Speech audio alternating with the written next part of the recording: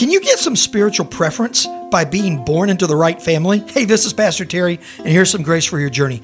For thousands of years, people have believed that if you're born in a wealthy family, that indicated that God loves you more than everyone else. Spiritually, back in Jesus' day, if you were born a Jew in a particular line of Judaism, that meant God had special favor on you.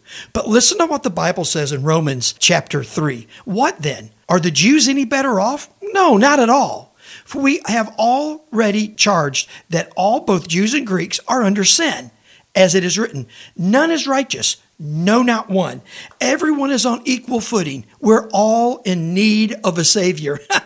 Rich, poor, Jew, and Gentile. Seek the Lord. Run towards Jesus. You'll find salvation and unbelievable grace for your journey. Thank you so much for listening to this edition of the Grace for Your Journey podcast. I pray that it has been a blessing and an encouragement to you. Pass it around if you think it would help somebody. And we look forward to you dropping by again for another episode of the Grace for Your Journey podcast.